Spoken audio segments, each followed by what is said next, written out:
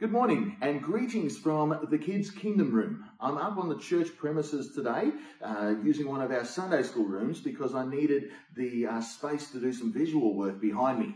And this will be home to us for today's message and for the month of May at least as we go through some things at the moment. And if nothing else, it gives me an excuse to wear a bright coloured shirt with a dark background.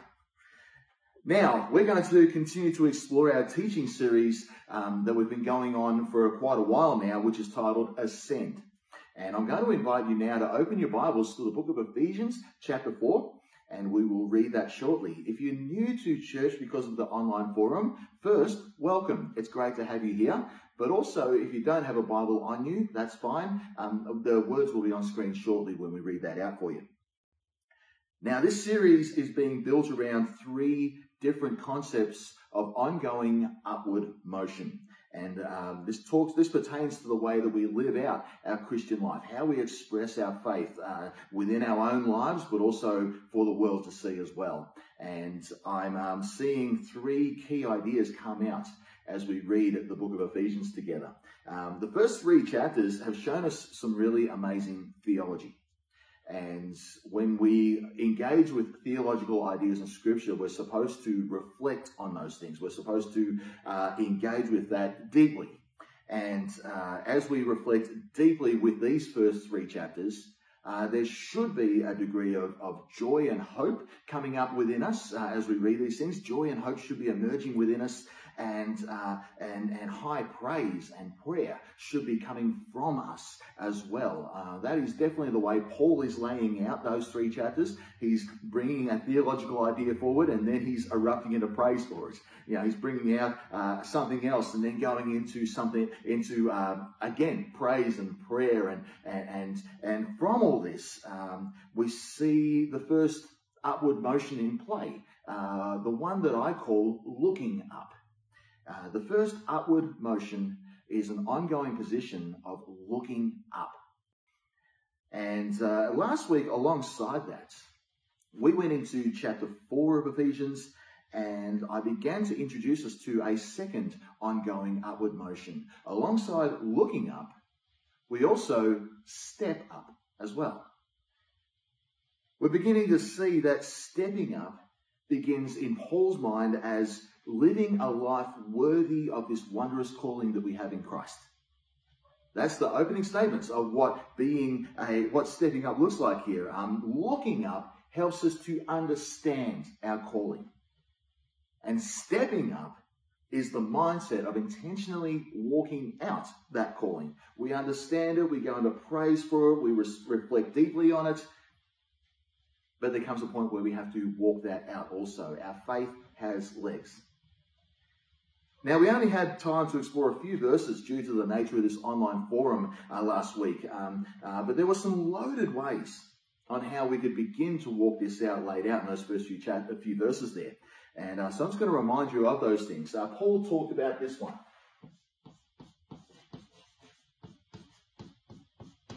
Humility. This is lowering your view of yourself. It's finding joy in service, among other things. So we have humility being one of the ways that we walk out this calling that we have. He talked about this one.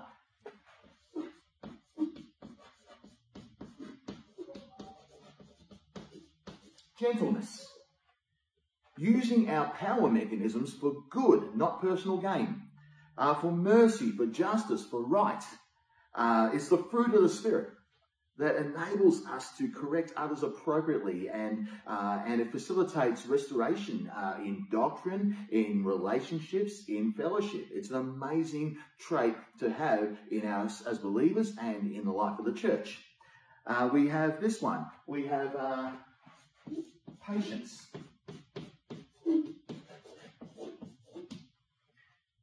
Patience, or long-suffering in the King James Bible. This is letting our drive and our ambitions and our temper be stretched. And we get this stretched because we interact with people to do it. And then we have this one. It's a longer one. We have enduring love.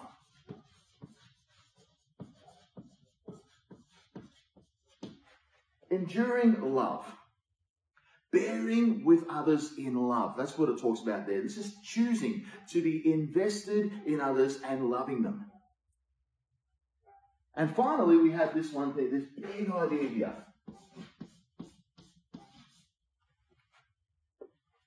Unity in the Spirit with the bond of peace. This is something Paul admits we need to work for. It's making every effort on our part. But it is something that we pursue because we're willingly arrested by it. We are binding ourselves to this sacred calling with a gentle shackle called peace. And we join with others in demonstrating the wisdom of God to the world from this place in unity. One of my key conclusions last week was that living a life worthy of our calling can really only be a life lived in Christian community. How else do we know these traits are in play in our lives? Unless we rub shoulders with the people we're supposed to be using these traits for. We're now going to go a little deeper into Ephesians chapter 4, and we're going to look at verses 4 to 6 today, just another short passage. We're going to read this together now from the New International Version. There is one body and one Spirit, just as you were called to one hope when you were called. One Lord, one faith, one baptism, one God and Father of all, who is over all and through all and in all. Now, Paul asked us earlier to work for unity, to bind ourselves to it. And he uses the image of the gentle handcuff of peace, as it were. And now he shows us 7 key ways that unity is expressed through the church. It's 7 expressions of oneness that we can find common ground on here. And I'm going to look at these 7 things today, 7 expressions of unity today, and see how they work in our lives. The first one, unity is expressed in one body. This is becoming more and more real to me at this time that we're in right now. This has been pointed to already in Ephesians, and it will be again later on as well. We're told in chapter 1 that Christ is head of a body called the church. And in chapter 2, we're shown that God sought to bring the Jews and the Gentiles together into one body, where we could see peace with each other and reconciliation with God occur. Paul's idea of the church being a body shows up extensively in other letters that he's written as well. 1 Corinthians shows us this, Romans shows us this, among others. Christians see the work of Jesus as an incarnational thing.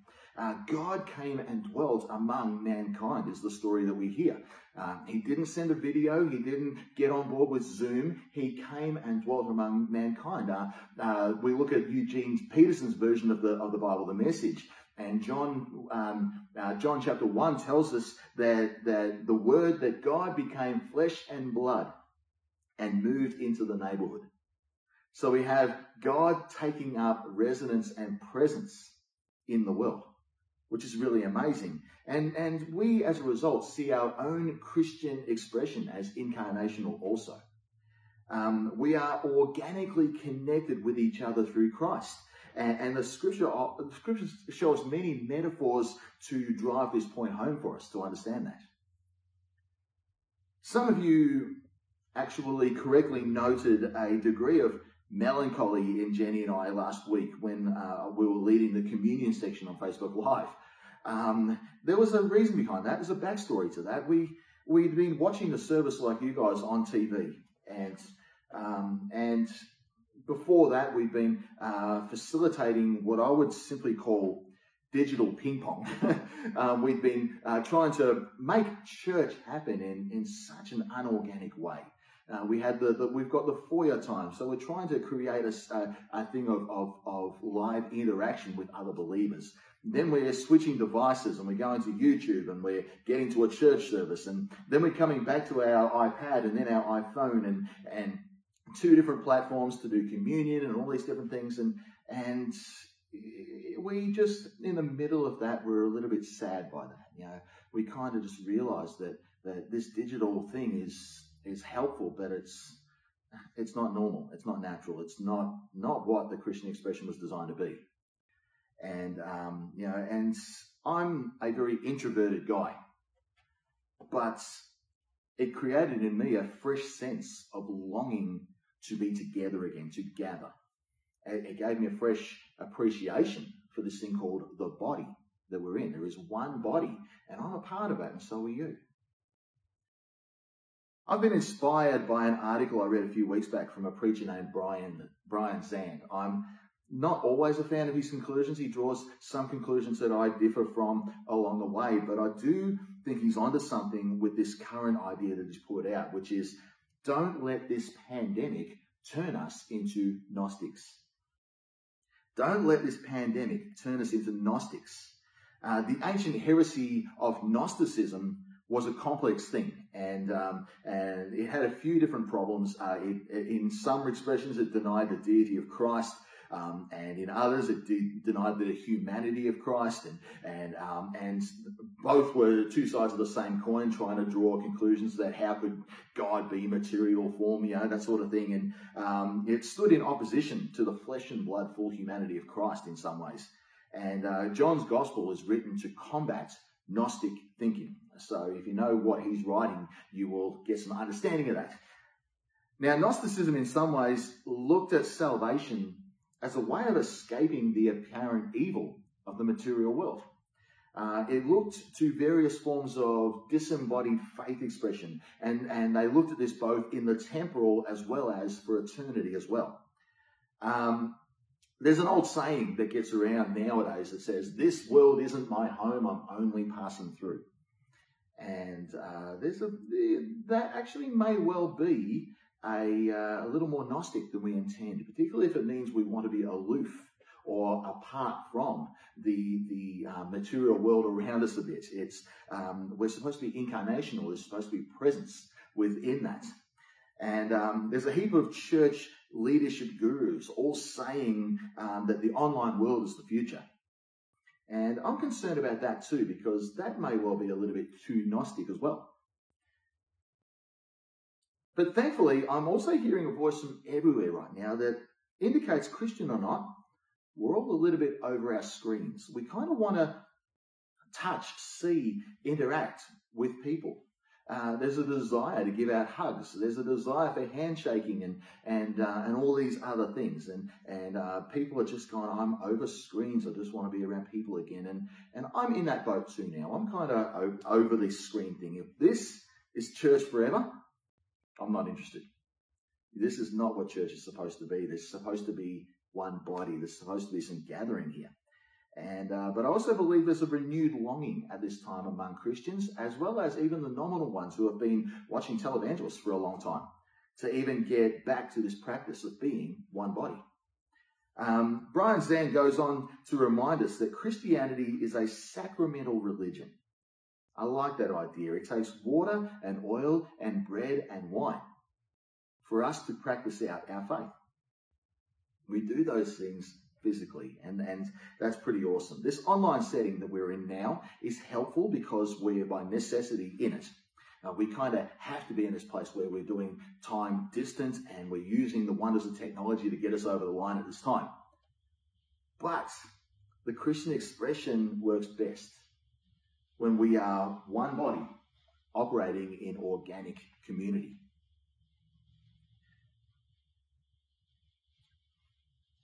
We read also that unity is expressed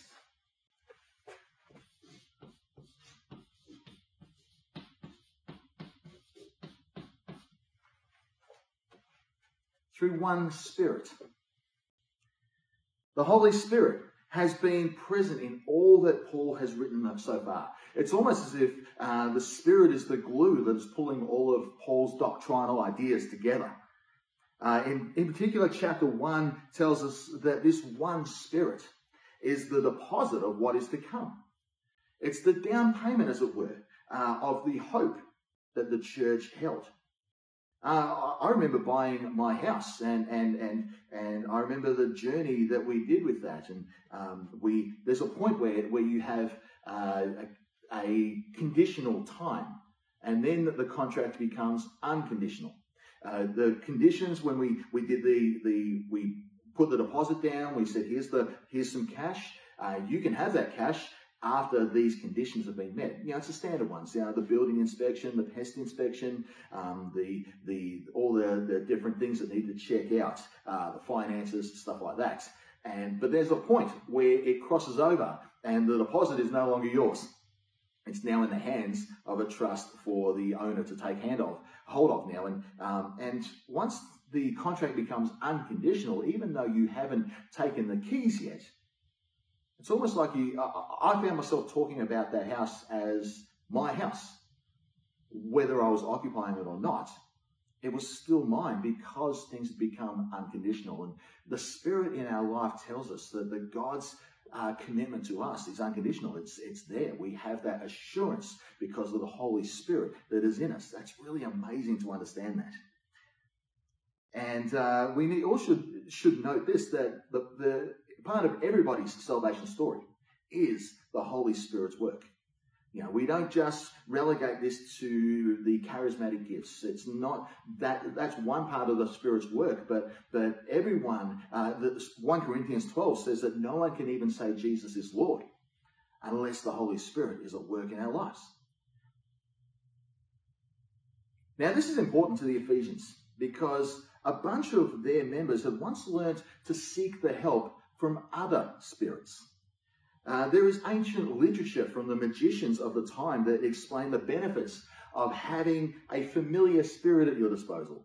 Now, in my mind's eye, I remember the movie The Golden Compass, the one with Nicole Kidman and Daniel Craig in it, and they had their little spirit animal getting around. They called it a demon of all things, and they had an animal that walked with them as part of their spiritual makeup, as it were. And I think that's kind of the idea in play here, minus the animal. It actually says this, that the magicians of Ephesus taught that familiar spirits would be an assistant who would reveal things clearly to you and will be your companion and will eat and sleep with you. And over and above that, this familiar spirit was also able to call on other spirits as required. The Holy Spirit is described as an advocate who comes alongside. So we need to be really discerning about what spirit we're actually engaged in here. There is one spirit we're supposed to give our heart and attention to, the Holy Spirit.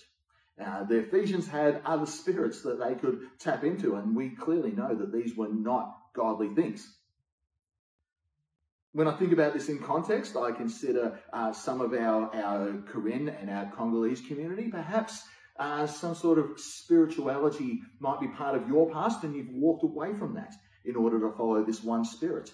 You might have family members, like the animist or other sort of spiritual backgrounds that are around. You might have had to reject those in order to follow Christ. You probably can relate to Ephesus even better than some of us in the West. But us Westerners can also get caught up in some of this pseudo-spiritual stuff too. We can put too much reliance on other things, the horoscope idea, the looking for signs in the sky or other sorts of pseudo things like that. And we can put our trust in other things other than the Holy Spirit too. And so I see a challenge for all of us to come back to unity by going, we are all come together, we are all equipped. We all share the hope and the deposit of this one Holy Spirit. It's important for us to know that. These two tie us into the next one. We see we have one body. And that's because we're moving in the same direction, because Christ is the head directing this one body. We have one Spirit being the deposit. And therefore, because we all have the Spirit, and we're all part of one body, the natural progression is that we all have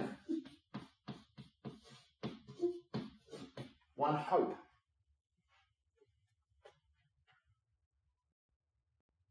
This is worth thinking about. The community we are in now is actually part of something that will be massive in eternity. If we don't want to be in Christ's kingdom community now, we're going to find eternity a little bit hard. All right? We're called to live out in anticipation of a community that is going to come under our King. We have this thing called a future hope together, and because we are all have this hope, and we're all in towards that same destination, that should bring us, by extension, all together as a tighter body brought together by the Holy Spirit. That's amazing stuff. In fact, that was actually a philosophical idea in play back then. They often talked about relationships heading for the same destination together. Think a husband and wife with the same end in mind. And as they both went for the same destination, they too would get closer and closer together in the process. Think like a triangle, people moving closer as they move onwards in their life. And I see this in play with this as well. We all have one hope. And as we all live together, anticipating this one hope, well, we all come together as we do that. And we get tighter and tighter together, and unity forms as a natural byproduct.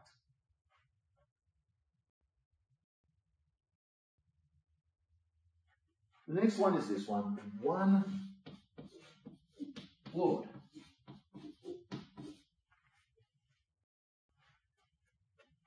The people of Ephesus had some challenges, Romans, pagans, and Jews alike, as they considered this one Lord. Caesar wanted annual acknowledgement as Lord, as Kyrios.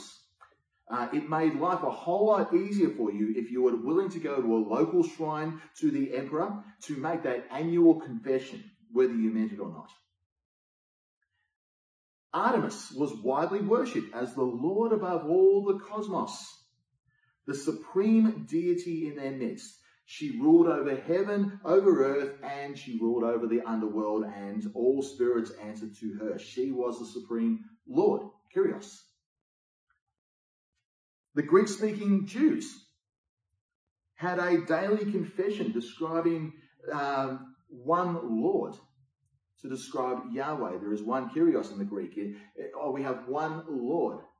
And in their mind, that is Yahweh. That is the God of the Old Testament.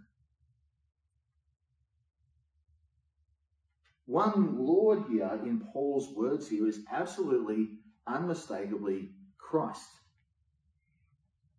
Artemis and Caesar would lose their title for good for people who follow Christ. And the Jews would actually need to give Jesus the same identity, title, and authority that they gave to Yahweh. In every case, old mindsets fell, and Christ is elevated above all.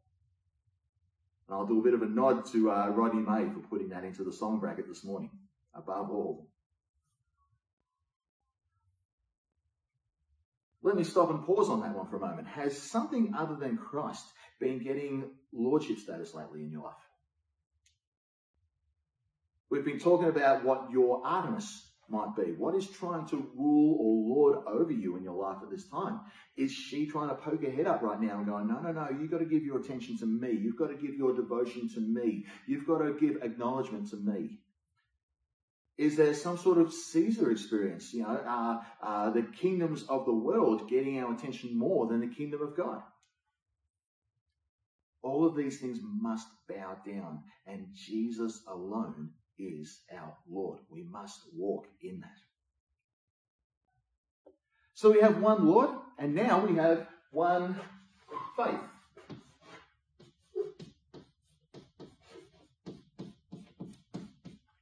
One faith. I noted this the other day with my young adults study group, that the whole complete gospel is not spelled out in every single book of the New Testament. We have different emphases coming out. Ephesians tells us about the work of grace. Romans speaks about justification. 1 Corinthians gives us a definitive doctrine of the resurrection. Each book, each letter has different emphases on what the gospel and the Christian life is. And yet, when they all come together, we find a profound unity. When taken as a whole, they give us an unambiguous gospel to receive and to live out. It's amazing what the scriptures do. Now, Paul tells us there is one faith, and by this he means there is a consistent line of teaching that is presented by the apostles throughout all the churches. There is a series of essential things that all of the church were to receive and to live as gospel. We don't know just from Ephesians what that whole gospel was, but when we take in all that is written, we can have a pretty accurate view of what would have been taught to the church in Ephesus over the years that Paul was there. Unity expressed as one faith is to come together in a joint pursuit of what it means to live out the gospel of Christ. It calls us to get ourselves locked down with the essentials, the non-negotiables of our faith. If you're looking for a creative way to do that, get on our elementary website page and jump onto that. It's on our church website page, and there's an elementary section there. Be part of the Zoom discussion tonight. You're welcome to join in.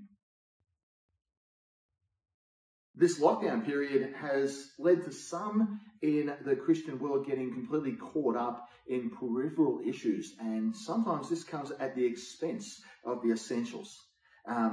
We get a little bit too enamored with those sidebar issues as it is, and we're trying to work with arguments from silence a lot. But in the wake of the pandemic, I'm seeing a bit of escalation with this stuff. I just want to say this. This is not the time to start working on whether COVID-19 is God's judgment on the world or not. It's not the time to start calculating the last days. It's not the time to shoehorn the latest conspiracy theory into our theological reflection. Instead, this is actually a chance to work out what we really believe. What are the essentials? What are the non-negotiables of our faith? And then sit down and figure out together how these things speak into the world and what it needs right now. I believe firmly that the essentials of our faith, the hope that we have in the essentials of our gospel, is exactly what the world needs right now. We don't need to be caught up in all these other sidebar things. We just need to nail down our essential gospel. Our unity in the core will then ensure that the frayed and the mysterious edges don't cause us to get divided over those things. In the 17th century, the Lutheran preacher Rupertus Meldenius suggested we think like this. In essentials, let there be unity. In non-essentials, let there be a bit of liberty. Let people have freedom of conscience. But in all things, let there be charity. In other words, don't fight. Instead, be unified as you navigate the core things together, and have a bit of generosity towards each other when you're navigating the things that we haven't quite got nailed down yet. Then we have this one.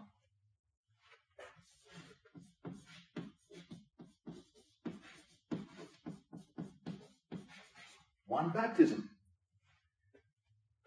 Look, in the first century, you didn't join the church without being baptized. That's how it kind of was. It was a rite of entry into the Christ kingdom community.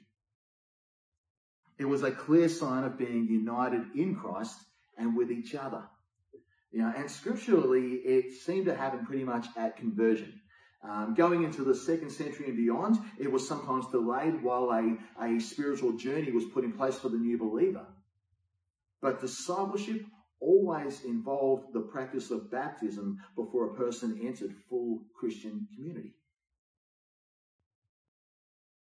I don't need to harp on this too much at the moment, but I will say this. I'm determined that there will be a baptism service at some point soon after we're able to gather in some form, at least before the year is done. I have no clue how the social distancing measures will play into that, but for some, unity might be calling for you to go down this path, for us all to come to a place of the unity we need for what is to come. Baptism might be a step that I want to leave with you to consider whether that is something you need to be first in line for when we're finally able to put one of those services together. And finally for this morning, above all this, there is one God, one Father. We're very Trinitarian all of a sudden, aren't we? We've got the Spirit, we've got the Lord Jesus, we've got one God. If we're in Christ, we're to let there be no worship to anything or anyone else from this day forth. Nobody, no thing, no other thing under heaven or earth is worthy of the worship due to our one God. There is no other deity to invoke or beseech or appease. There is no other temple or shrine to sacrifice at. There was no other religious practice worthy, just one true God. So we have all a complete picture of Christian unity in play here.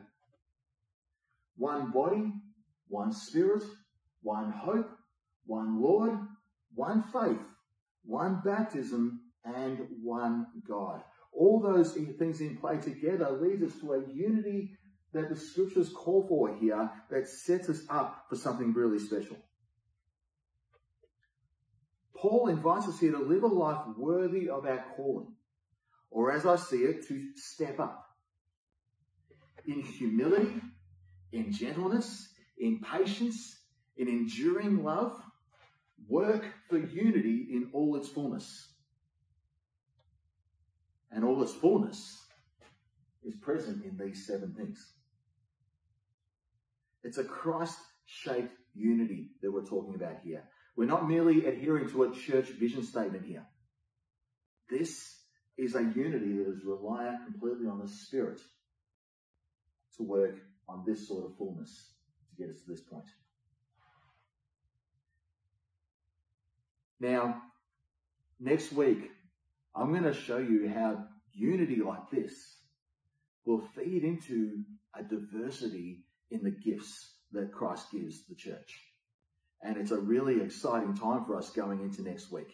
I really am deeply excited about what the Lord might do in all of us in the weeks to come. If we all get to this point, we then move into the next step, which is a diverse skill set being brought out.